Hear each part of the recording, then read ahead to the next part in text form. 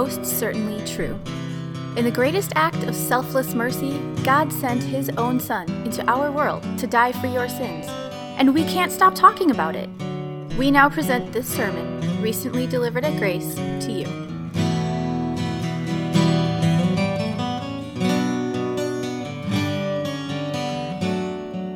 The Holy Gospel, John's Gospel, chapter 2.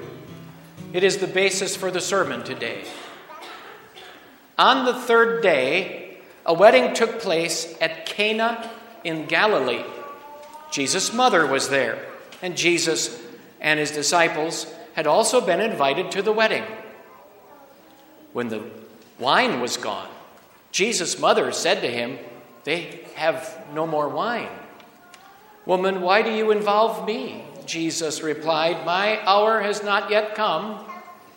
His mother said to the servants, "Do whatever he tells you." Nearby stood 6 stone water jars, the kind used by the Jews for ceremonial washing, each holding from 20 to 30 gallons. Jesus said to the servants, "Fill the jars with water." So they filled them to the brim. Then he told them, "Now draw some out and take it to the master of the banquet." They did so. And the master of the banquet tasted the water that had been turned into wine. He did not realize where it had come from, though the servants who had drawn the water knew. Then he called the bridegroom aside and said, "Everyone brings out the choice wine first, and then the cheaper wine after the guests have had too much to drink. But you have saved the best till now." What Jesus did here in Cana of Galilee was the first of the signs through which he revealed his glory, and his disciples believed in him. The Gospel of the Lord. Praise be to you, Lord Christ.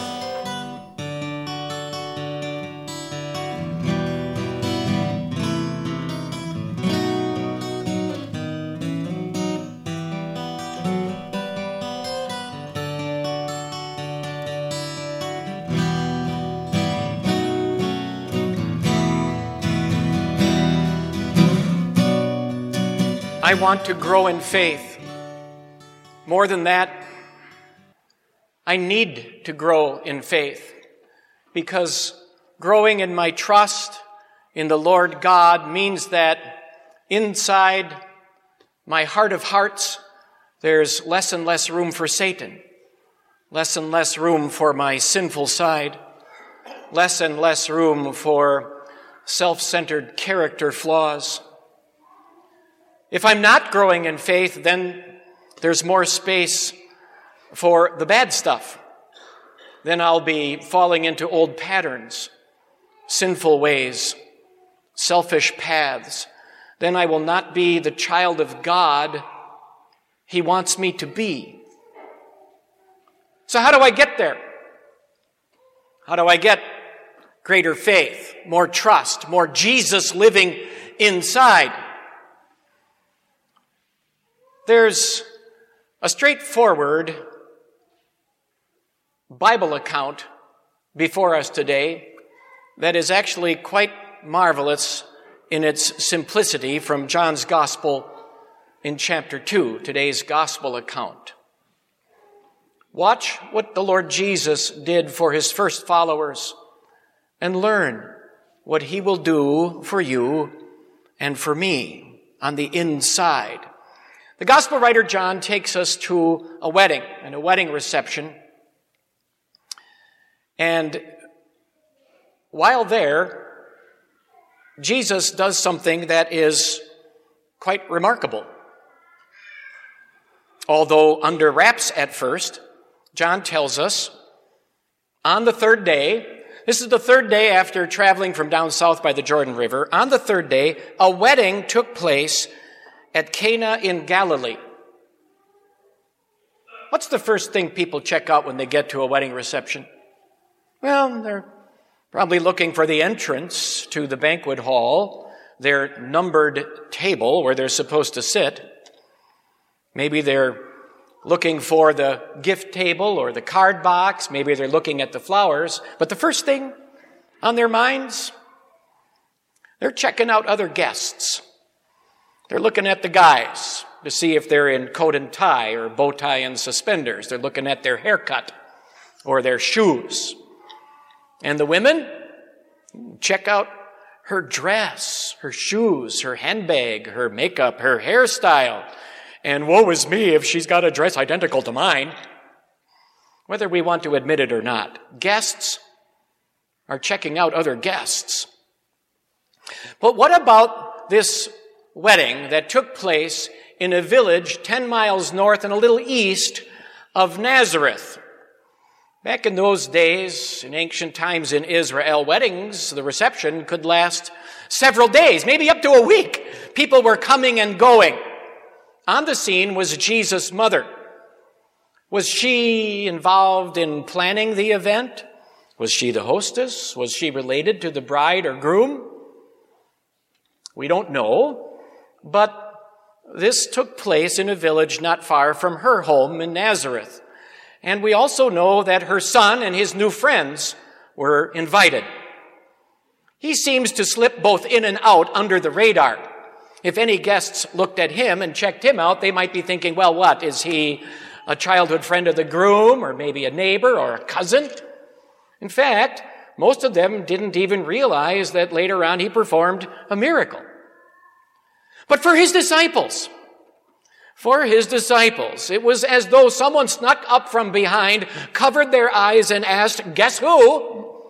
Because this special guest was revealing his identity for them, an identity which they did not fully grasp when they arrived at this wedding, but an identity which would increase their faith by the time they left, because they would have the answer to the question, guest, who? Yeah, there's this guest, but who is he? Guest, who?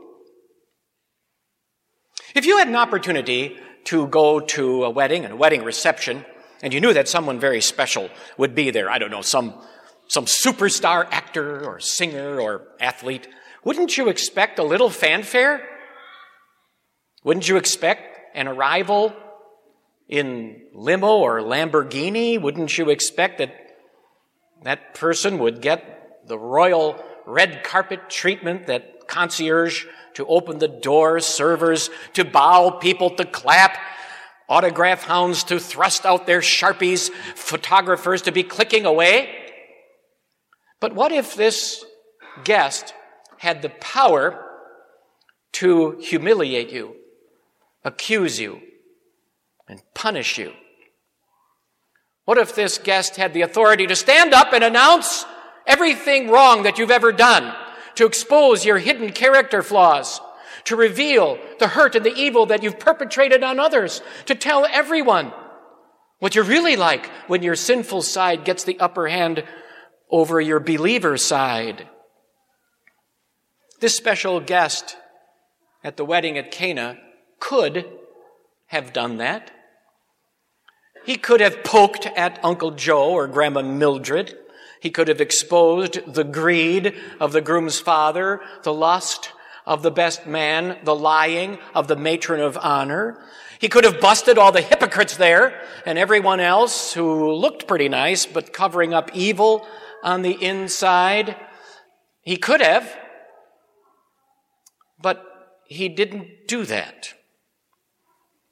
He also could have stolen the show by performing something even more spectacular than this rather quiet, unheralded water-to-wine miracle. He could have levitated the whole dance floor and everyone on it. He could have snapped his fingers and produced lamb chops and beef ribs for everyone. Surely then people would say, guest, who? There's a special guest. Who is he? But he didn't do that either. He came in humility. He came in humility into our world and to this wedding reception. He came not to humble us, but to humble himself in our place. He came not to poke fun at us, but to bring us eternal fun. Guest? Who? There's this guest. Who is he? He's our Savior. Jesus, our humble Savior. Humble for us. This ever happened to you? You're heading to a wedding reception, but you're not sure of the directions and you get lost. Even Siri doesn't seem to know how to point you the right way. But finally you get there. And once there, you don't know for sure which door of the building to enter, which direction to take to the banquet hall. You don't know many of the people there. You don't know whether it will be open bar or not, where the gift table was, whether the food will be served on time, whether the speeches will go on and on. There's a lot that you don't know. Perhaps was that the case for the guests who arrived at this wedding at Cana? There was a lot that they didn't know until they arrived and then found out. Most of them didn't even know the wine was running low. A few of them did, but they didn't know what to do about it. Mary simply stated a fact. When the wine was gone, Jesus' mother said to him, "They have no more wine." But Jesus knew the problem, and he knew what to do about it. "Woman, why do you involve me? My time has not yet come." He's not being snotty. He's simply stating, this is now my business, my concern. I got it. Don't worry. He knew that if it made a big splash, the timing would be off. Then all the people would jump up and go crazy looking for more freebies and a free show. But he also knew what his disciples needed. They needed to get a glimpse of who he really is so they could have greater faith and have more faith in him, because it hadn't all sunk in yet. With their eyes, they saw and they knew he was the Messiah, but with their eyes, he's a Messiah, just a humble teacher. But in their hearts, they didn't fully grasp yet he's God in flesh. We can tell that because even a couple of months after this instance, they were in a boat after he calmed a storm, and they asked, well, who is this? Even the wind and waves obey him. At this early point in the beginning of his public ministry, these disciples did not yet fully grasp the answer to the question, guest, but who? Here he is, a special guest, but who is he? So Jesus is revealing his identity by demonstrating his wisdom. He knows what the guests need, and he knows what his disciples need. And when this special guest comes into your life and mine, he knows what we need. He's not going to give us $2 million in small unmarked bills, or a vacation home, or instantaneous health after discovering cancer. He could, he might, but he knows what we need. He knows we need when there's thinking that is selfish, when there's speaking that is hurtful, when there's doing that is dirty or damaging. He knows, this special guest knows what we really need. Guest? Who? There's this guest. Who is he? Well, he's our Savior. He's Jesus, our wise Savior who knows what we need. When guests arrive at a wedding reception nowadays, they typically bring a gift. It's sort of expected.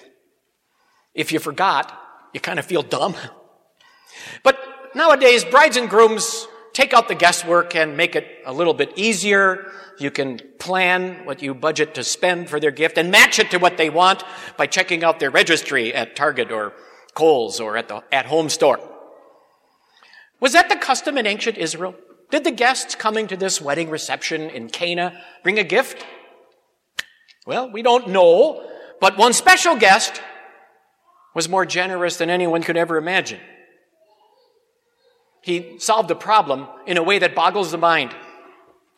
Nearby stood 6 stone water jars, the kind used by the Jews for ceremonial washing, each holding 20 to 30 gallons. Jesus said to the servants, "Fill the jars with water," so they filled them to the brim. That's 150 gallons. That's 63 cases. That's 756 bottles of wine. We don't know how many guests were there, but it must have been a big crowd coming and going over these several days. This was enough wine for over 3,000 people. And it was top shelf. The master of the banquet tasted the water that had been turned into wine. He did not realize where it had come from, though the servants who had drawn the water knew. Then he called the bridegroom aside and said, "Everyone brings out the choice wine first, and then the cheaper wine after the guests have had too much to drink. But you have saved the best till now." This came from where? That guest? Who? Who is he? When Jesus comes into your life and mine, when this special guest comes to you, he comes to me, he's not going to come with a cheap imitation of his love. He's not going to come with forgiveness half paid for. Well, you know, I paid for most of your sins, not all of them. You got to pay for the rest. No. That would be like a guest filling out a card, handing it to the bride and groom, and inside it says, "Well, we bought half of your gift. If you want the rest of it, you're going to have to go to the store, pay for it, and then pick it up." No. He's generous and gracious to overflowing. Surely our cup overflows. Goodness and mercy will follow us all the days of our life. Do you ever have even a little bit thinking, well, can he really forgive me for how wrong and how evil and how wicked and sinful I really am? Can he forgive me? Well, look who's responding. Who? Guest.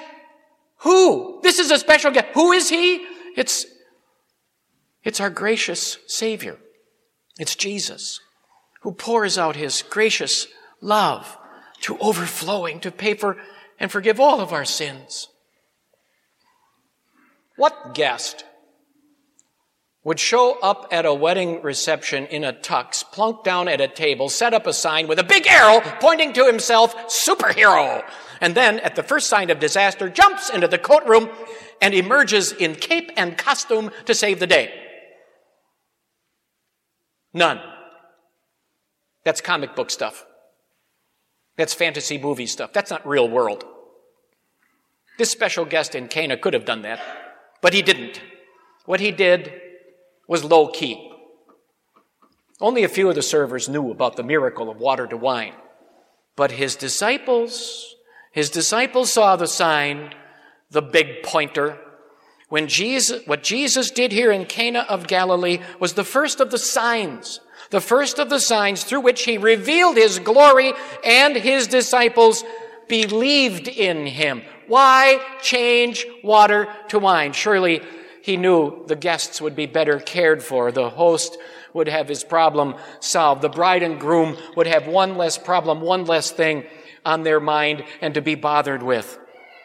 But it was his disciples he was concerned about. He wanted them to grow on the inside, to grow in their understanding of who he is, to grasp then what he came to do. He wanted them to grow in faith. He wanted them to stop guessing who and know the answer for sure to the guest. Who? This is a special guest, but who is he? He's the Son of God in human flesh, come to save us. That's what the angels were singing on Christmas morning. It's what we sang along with them earlier in worship. Glory to God in the highest. It's what John the Baptist pointed out just a few days earlier. Look, the Lamb of God who takes away the sin of the world. It's what the disciples saw on the Mount of Transfiguration and on Mount Calvary. It's what we see. His glory under wraps at this wedding, but it peeked out in this miracle. His glory under wraps for sure on the cross, but it burst out on Easter morning. He is the Son of God and the Son of Man together in one glorious person, so that we look to him more and more, trust in him more and more, and get filled up with his love, driving away and pushing out all that bad stuff that's in there. He's the answer to our question. Guest? Who? This is our one and only glorious Lord. It's Jesus, our Savior. If you were asked to host a wedding reception in your home or apartment, even though it would be small, wouldn't you clean up, get ready, clean the place, decorate, do whatever you could to get ready? What if a special guest showed up and did all the preparation and all the getting ready and cleaning for you? Oh, that would be pretty nice. That's what our special guest has done for you and me. He's entered our heart, cleaned it up, and comes to dwell within us. This is what we celebrate during the Epiphany season of the church year. This is what we celebrate every time we gather to worship. It's what we can celebrate every day. It's the answer to our prayer, "Come, Lord Jesus, be our guest." What better guest could there be? Amen.